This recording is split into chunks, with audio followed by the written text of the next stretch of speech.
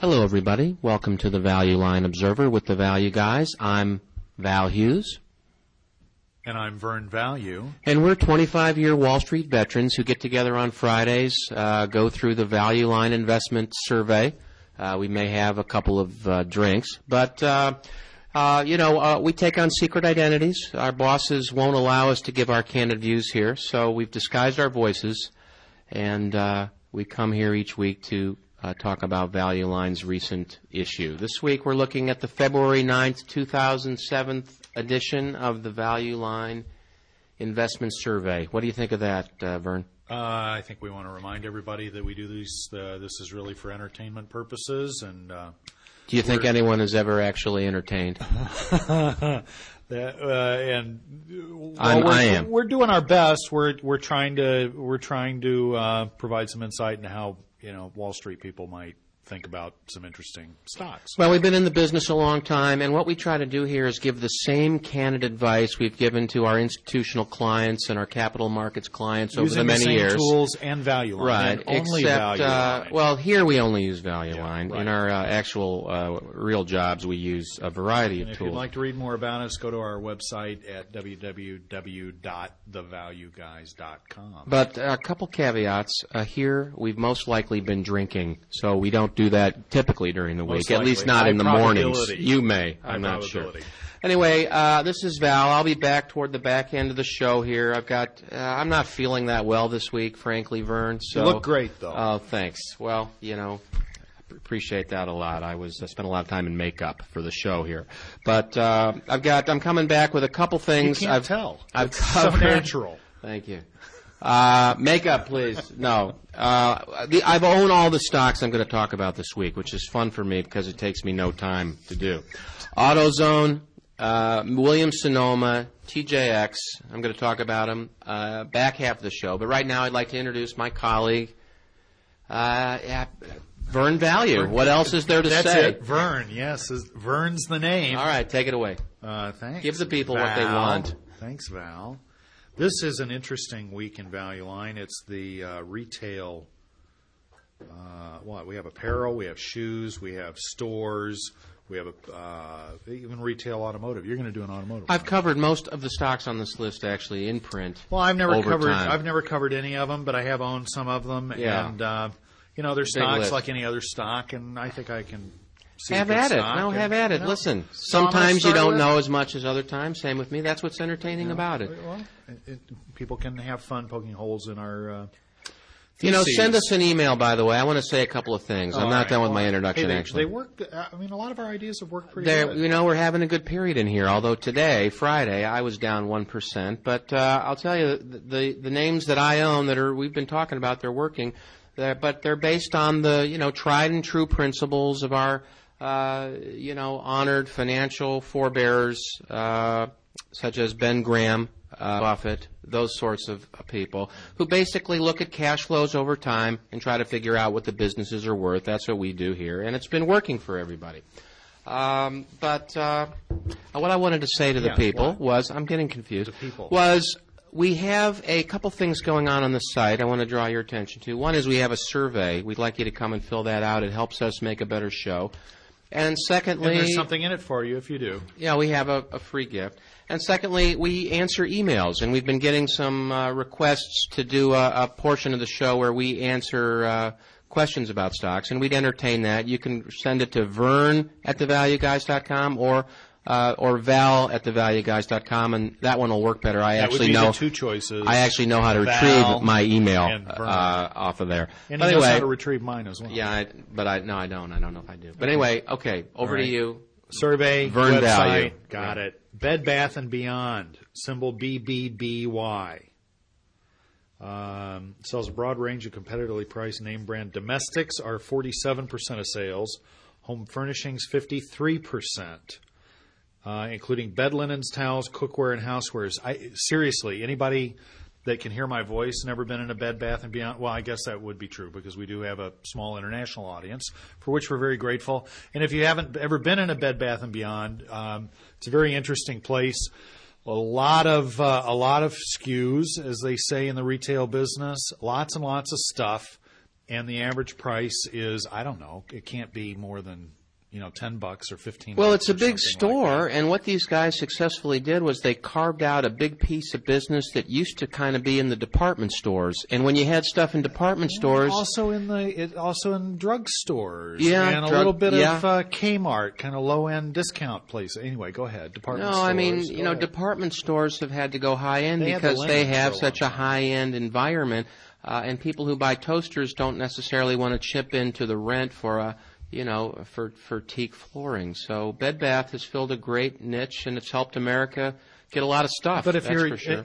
but if you're interested in buying a toaster, you'd rather not have to go to.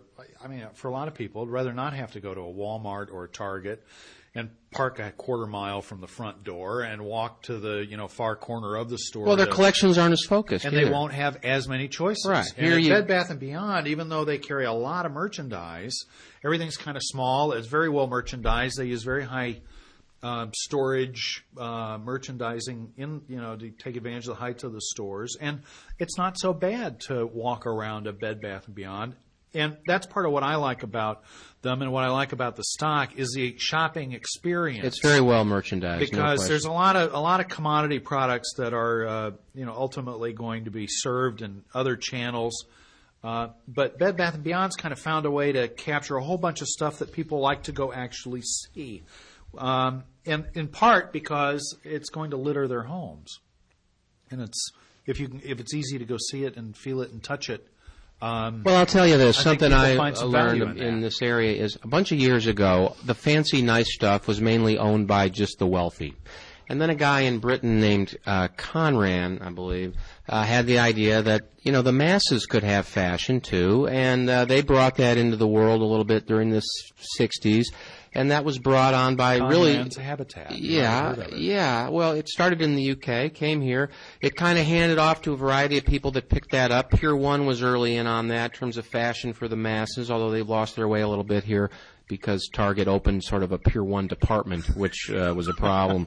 But no, Bed Bath is in that spirit. They're saying, stuff that's nice and attractive and makes your home a nice place doesn't have to be expensive, and let's get our distribution costs low. Let's get our marketing costs low. Let's not pay a lot for square footage, and let's give the people good value for these nice things for their home. That's their mission, and they've done it well. Their returns are off the charts. They're one of the highest return on capital companies in retailing. That's what I'd want to focus on. Nice segue. Talk about it. They're unbelievable. About a $12 billion market cap company with no debt. Return on total capital, 25%. I've got 10 years of history here from Value Line. The worst number in a recession, 20%. They're fabulous. Their net margins used to run around 7%. Now they run close to 10%. Operating margins, economies of scale and distribution, above 15%. Terrific. Now you got to pay products from the Chinese. You're probably thinking, "Oh my goodness, a growing retailer with a strength in a defensible niche that's in great financial shape and delivers huge returns. What kind of premium do I pay for that?" You pay a market multiple is what you pay. Yeah, there's a lot of great companies right now selling at attractive prices. And it's interesting, if you look at the chart, the stock really in absolute terms has gone sideways since 2003, basically. Well, it got overvalued back then. But if you go back to 2002, 2003, at that time, this thing was priced at like 3 times revenue. Right. It's half that now, about 1.5 times. And with the stock, even though it's been up in recent months, I guess, and now it's around 41, it has traded substantially higher in the last couple of years, and I think maybe ready for a breakout here. Maybe ready to break this long period of underperformance. Well, the interesting thing about that chart to me, you just pointed it out, I'll say it another way, is the business continues to be strong. They've added, more than the company in size was 5 years ago. They've doubled the size of it. Returns are the same, and yet the stock market has just simply lowered the multiple. The business itself is as good as ever, in terms of the behind the numbers. It's actually better. Better, right. Margins are improving. And they're growing something that is I've never heard of this, called Christmas Tree Shop. Are you familiar with it? But if this is an actual organized retail effort to take advantage of selling people Christmas ornaments, this is, I would think, a tremendous idea because Americans are gaga about decorating. Well, what retailers love to do is get a category that they're known for. People drive from states away to these big places. Have you ever been to Frankenmuth, Michigan?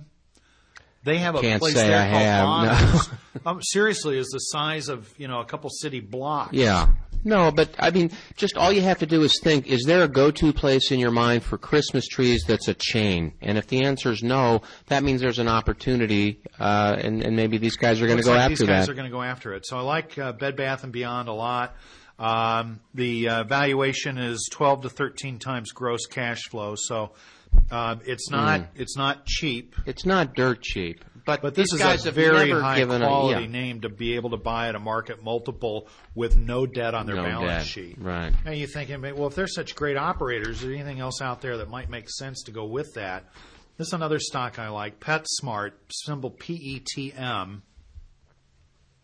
How are we doing on time here? I have no idea. We're doing fine.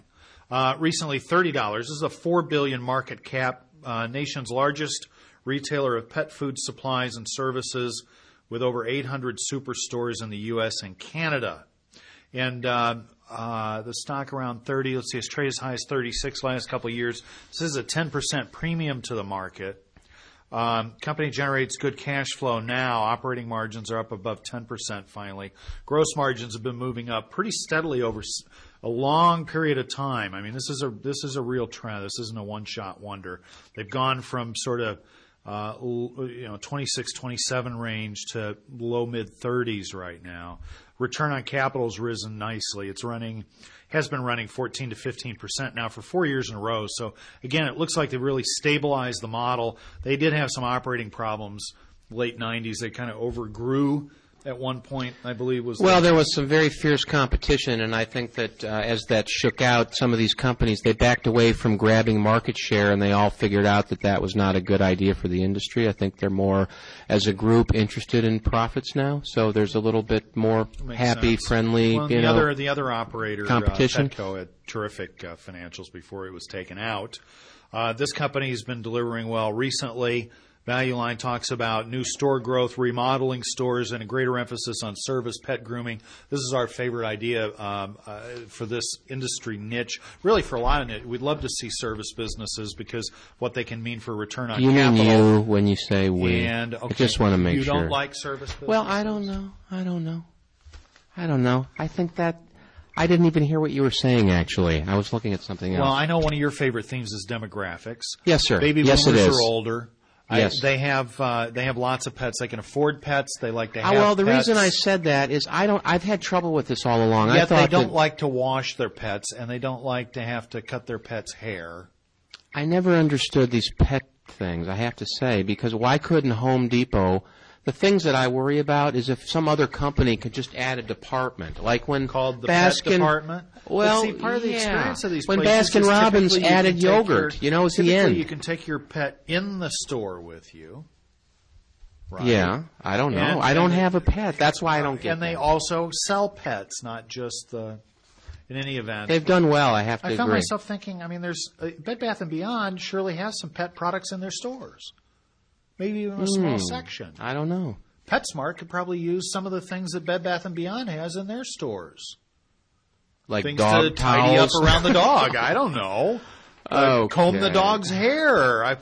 Sure. No, that's going to be great. And they're both very Are nice. you proposing These are some niches, type of combination these are leaders. here? I like the two put together. Really? Well, let's call them up. There's a fee involved. PetSmart ladies and gentlemen, if you're in is college, about 11 times cash look, flow. Here's an idea. 1 times revenue only. So if I can you mark call that these companies up, you propose to the this. 1.5 that Bed Bath & you Beyond take a fee. Getting, it's that easy. It really is. Right. If I could get 1.5 instead of 1, then the stock's 45 instead of 30. You know why I don't think that necessarily would make sense, other than just if there's some arbitrage on the multiples, is I don't know how much synergy you have between those two companies. You're not going to want. They're both going to. You're not going to want the any human stuff. Challenge is very similar between the two. But you can't you can't reuse any of the assets. You don't want any human stuff anywhere any pet stuff has been. The only stuff I need to worry about is the food. I think all the what other about products. The pet clothes? What difference if it's a rag? If it's kind of wadded up like in the shape of a dog bone? You're going to have or the folded FDA or somebody no, I don't all think so. over you. You're wrong about that. In any event, they're both good ideas independently, but yes, I like the idea that. of PetSmart as a target for somebody. My third idea this week, cost plus Symbol is CPWM. 5 rated by Value Line. They just lowered their rating. The stock has lost 80% of its value since a high in late 2003 of nearly $50. $10 recently, okay? Ouch. 20% of sales. I got $50 of sales per share, $10 stock price. I have $14 of book value, so it's about 70% of book. They earned 92 cents a share in 2005. They had gross cash flow over $2 a share in 2005. In 2006, they had some problems. They lost a little bit of money, 40 cents a share. Cash flow dipped to $1.15. I'm assuming these numbers are going to be pretty close to reality. Now, Value Line thinks they're going to make a little bit of money in 2007, and cash flow improves. If this is the bottom for the number, then I'm talking about a valuation right now that's 9 times my trough in gross cash flow, 5 times the number the Value Line's looking for 07. I mean, maybe it takes a little bit longer, but I don't know why the concept be completely broken. They're focused on maybe a little lower average price point than Pier 1. They've been using food and beverage to bring people in the door, and that's apparently hurt profitability. That category, there's a little history here. Cost Plus and Pier 1 actually came out of the same company in the early 60s, out of the Tandy organization. They split their different ways. Cost Plus stayed a small store in San Francisco area. Pier 1 became the chain that we all know and went through some different, morphs through that time. But about 10 years ago, Cost Plus came out as this cool, hip San Francisco thing. Cost Plus, was the importer. It was like Pier 1 looked in the 60s. A lot of stuff from... Crate and Barrel in the 70s. No, more stuff you'd see in an Indian bazaar. And Crate and Barrel was always sort of houseware stuff. These guys would have all kinds of wacky stuff in there, and what I think has happened, it also happened... Painted elephants made out of tin. Right. That kind of thing. Pier 1 and Cost Plus right now are facing a problem, which is that everybody else is getting into China. They used to have some advantages in sourcing out of Asia. They had deep, relationships and all. Now everybody's in China. Their big edge of shopping all the bazaars in those areas in Thailand and Malaysia and all that are gone. Everybody's over there. Target has a department that you could literally call the Pier 1 department if you wanted to, and I think Cost Plus is coming under that same pressure. Everyone's wondering that. Right, but the thing that's different, and I looked at Pier 1 as an idea, but the thing I liked about Cost Plus is they're building this gourmet food and beverage identity, including a wine and coffee department that are both, fairly extensive. And I like the idea that if they can figure out what the merchandise mix is to go with the people that are coming in to have these broader selections of, a little bit exotic kind of foodstuffs, that the ability to buy that at, a discount to book value could turn out to have been. So maybe they create a Starbucks type thing, and they sell goods and merchandise and wine around. Actually serving some of the product in the store. Maybe that's the key to it. But I like the idea that the balance sheet, it really very modest leverage, 23% debt. This says they're covering interest 7 times, even though they're losing money. So I think, the risk profile here, it looks pretty reasonable with a lot of potential upside. Small market cap, so $225 million. I guess risky, obviously. Well, one thing that mitigates risk is at this valuation, that within Cost Plus, maybe a third of the stores are losing money. I don't think it's that high, but there's some core number of stores that are very high ROI stores, and you can always crunch down to that. A chain this big can also use different neighborhoods for testing, and maybe they will get it right if the balance sheet can hold up. Yeah, right. So anyway, that's what I had. I had 3 retailers. I actually like all 3 of them, and with that, I'm going to pass it over to my dear colleague Val Hughes. Thank you, everyone. Vern. I'm not feeling that well this week, everyone. I don't know why. I hurt myself earlier, and I've taken some medicine, but My back is hurting That right might not be a now. good idea with the drinking. Well, people are forewarned. Don't operate any heavy we're machinery trying to is use my the advice. same professional tools we use for our professional institutional clients, and we're serious guys out here, but not right now. We have been drinking, and so let's just make that disclosure. But even still, I'm going to disclose every stock I'm going to talk about this week I own. I think they all are undervalued. And I'm just going to go in order. A lot of retailers this week. To me, retailing in general is just about getting the customer what they want. So generally, people who have some type of edge over other people so they can monopolize what it is people want, or they can get it to people more efficiently. These are the people that are going to survive, and so franchises or low-cost producers tend to be more attractive than, oh, look, someone has the best-selling hat this year. That's the one I wouldn't tend to buy.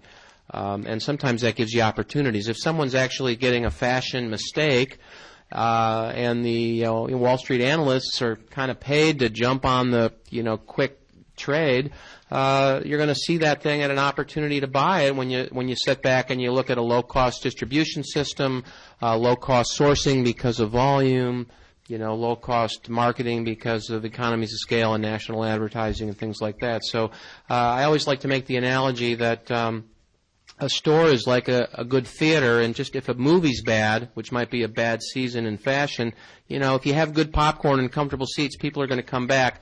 And so I think there are some opportunities out there. The one I really like this week I want to start off with and talk a little about. I usually go in page order, but I'm not this week. I don't know why, but whatever. Williams-Sonoma, page 1772, WSM. The theme for me on this one is just a desire for indoor comfort in the face of demographics and rising wealth around the world. Williams-Sonoma owns the Pottery Barn brand, which, during the 90s became synonymous with a sort of orchestrated good taste. So there's certainly plenty of people out there that have their own tastes and their own fashion, and there's plenty of eclectic stores to go to and create your own look and feel. But, the mass of Americans, in Kansas or wherever they are, they need help. And they don't feel at all confident in their they ability don't. to Not that I do. I'm not trying to be interior like of their that. home. But, Williams-Sonoma came along, and people like this, and what they became was an arbiter of sort of mass taste. Again, I was talking about Conran's earlier. It's sort of their point of view that good fashion for the masses is something that, as you move up Maslow's hierarchy of needs, is somewhere, it's somewhere above food and shelter, but, it's somewhere below exotic travel. And so there's a little spot in there, particularly as people get wealthier. One of the advantages they have is over the course of the last 20 years, they've built the most efficient distribution system in the business to deliver a bunch of stuff from Asia into your house. And they can deliver it to you direct to your house to show up in your mailbox, or they can send it to a nearby store that has a coffee shop you like, and you can put it in your back seat if you want. It's they're trying to get what you want to you. And then they layer on top of that a lot of terrific science. And the way they do that is they have a catalog, and they can tell by what people respond to what people like, and they can target you with what your needs are. They can do tests before you ever see a catalog. They can pick some city somewhere in Iowa or Illinois where it matches the demographics of America, and they can test pricing and color and page count and copy and et cetera. So they've got their own little built-in laboratory. And then the final economy of scale they have is just on sourcing. They buy so big that they have low cost just of goods. Okay, so that's a lot of advertising for Williams-Sonoma. Just like a stock that Vern talked about a minute ago, Bed Bath & Beyond, who I think is also very good. Certainly they sell different goods than Williams-Sonoma. That might be an interesting combination, frankly. High-end, mid-end, you know what I'm saying? Yeah. So, but in any case, here's a great retailer, and they're right now selling at one of the best valuations they've ever sold at. Value Line showing an estimate of $3.45 a share in gross cash flow for this year, and the stock's at 34. At least this is, who knows, I think this is Wednesday's close. It might be down a little bit from that. The market was down today. 10 times gross cash flow. Again, on retailers, these guys Value Line doesn't give you a CapEx, but their store growth is about 5 to 7%. They're trading right at a market multiple. When you look back over time, there's not a year that goes by that it doesn't sell at a premium, and the smallest premium on average, these are relative PE ratios. On average, the smallest one is 10%, which means it's got to swing between 0.9 and 1.3, everybody, to get to 1.1, right? And right now it's at 1. So every year for the last 20, it's been up 10% from here. These guys have a, mid-teens return on total capital. It has been coming down as they've responded a little bit to pricing of, we were talking about Target and Room and Board and Restoration and some of the people that have come after them. They've also had a little bit of a brain drain from their friends across the bay, Restoration Hardware, who have carved out some niches and they've taken some people. But they're good too. There's room for two of these guys working on science to get low customer acquisition costs, deliver quality goods at a market multiple. Let's see, what else did I say here? The fashion element right now, the rub on Williams-Sonoma, the relative performance here is pretty weak. They missed a couple of seasons here. They had the wrong products in the wrong place at the wrong time, and people wanted blue, and they had pink or something like that. I'm not a fashion horse or anything. But they missed the style. Well, guess what? Their advantages in sourcing and locations and marketing and those information. Are easy problems. You right. can fix those in 1 year. Right. In fashion, it's like a movie. So the movie's Or bad. like a new movie comes in. That right. spent 3 years developing a product only to watch it fall flat on its face. So I think that Wall Street in general is looking the wrong place on these retailers like Williams-Sonoma. They're looking at fashion, and when the fashion's wrong, they sell down the stock. And the fashion is mainly random. They have smart buyers like other firms trying to pick the right fashion, just like Scorsese's trying to win an Oscar, and you pick the movie and you don't always get it. And so, but next year maybe they'll get it, and eventually they'll get it enough time. Well, but you have to admit they're losing a little of their distinction compared with the home housewares department at Target, for example. Places like that have upgraded their product offerings. Well, the mass market is catching up a little bit, but that is a good point, but that's fully reflected in the multiple, in my opinion. They're still generating great returns. Anyway, Williams-Sonoma, WSM, page 1772. And then here's another one. It actually comes earlier in the page count, but I saved it for second because I wasn't quite as passionate about it, although I am pretty passionate about it, and I own it. TJX, ticker TJX. Now, these guys, what's my theme on this one?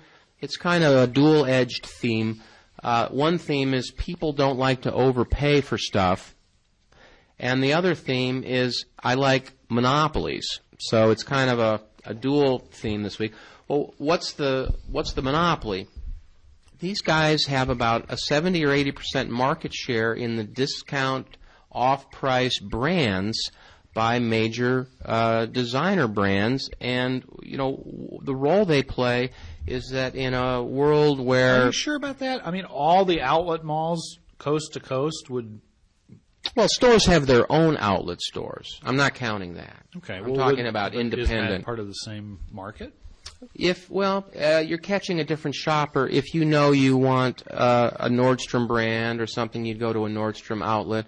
These guys carry all the major brands, and so in that sense, they're unique. There's no discount house where you can catch all the major brands that, maybe 3 months ago, 2 months ago, 1 month ago were sitting in the high end of your major department store. They have a pretty much of a lock on that. And the way they've done that, which I want to talk about, is this monopoly aspect. The major brands now, in order to really be successful, they need to get hits. They need to have clothes that, a lot of people like. And in order to do that, they have to make more styles so that the chance of having a hit goes up. And so, in order to do that, it means they have more losers. Well, more losers, you got to find a place to send your losers so you don't hurt the price structure of the retail markup and all of that. And hello, TJX. Now, it used to be these guys have two brands. Here's the thing: TJ Maxx, and they also own Marshalls. Now, years ago, 7-8 years ago, the brands would play these two companies off each other because each one knew they needed those off-price brands, and they'd bid up and pay up a little bit, and their gross margins weren't as high. Now it's reversed. Ralph Lauren needs these guys to offload these clothes, and they're able to bid down the price. So they've had a dramatically stable gross margin in an industry that's probably lost a third of its gross margin over the last 5 years, and they're very careful about making sure the Marshall stores and the TJ Maxx stores have slightly different lines from those brands to maintain little monopolies even within the retail environment. They're running 30% returns on total capital. That's even why I'm talking about it, and the reason they can do that, that's a sign of something proprietary, and the thing proprietary is that they have these brands. The monopoly would be right, the monopoly. Where the proprietary part they're comes running, in. mid 20% gross margins.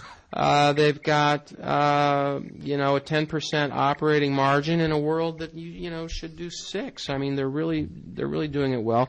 They've got 30% debt to cap, and the thing about them I like is it's 10 times gross cash flow. 29.47. This one has not been as weak as Williams-Sonoma, but there is a little hair on it. They just had, which is probably, in my opinion, a reason to buy it right now. They just had a major security issue a few weeks ago. You might have noticed in the paper. Right. With the credit all card these customers' credit cards are out there. I don't think they have any liability from that. I believe there's insurance and there's outsourced computer services that could be on the hook for that, but that is a little bit of hair on it. But I would buy it right into that right now. The stock's pulled back a little bit on that. Some of the smartest people on the street own the stock in a big way, including Capital Research and some other people I don't want to mention. Any case, there was a point I meant to make about PetSmart. We were talking about them before. I couldn't help but notice that T. Rowe owns 10%. MFS owns 8%, Federated 7%, American Century 6%. Yeah, those are all smart investors. Those are all smart people. And then the final one this week for me is AutoZone, AZO.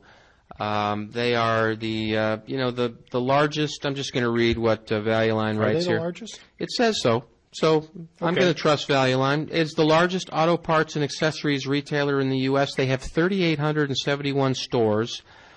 About 60% owned, 40% leased. Okay. Well, why do I like AutoZone? I'll tell you why. They have a 27% return on capital. They sell auto parts.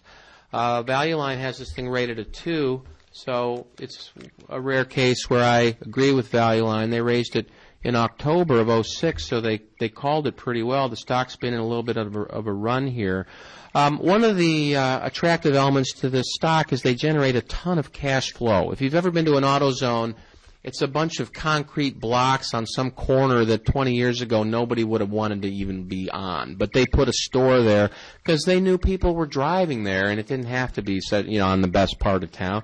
And over time, those locations have become worth more as real estate, 60% owned, so there's some good real estate value to these older sites.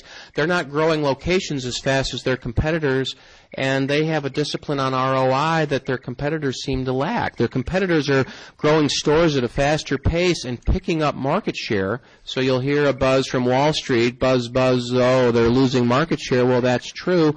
But they're consciously and purposely losing market share and buying stock back instead of opening a store. Instead of opening a money-losing store with our money, they're using it to buy stock back, slowly liquidating the company. Top line's still growing, though, isn't it? Value Line's forecasting an 8% sales growth, and when you think of cars as GDP plus something, that doesn't surprise me.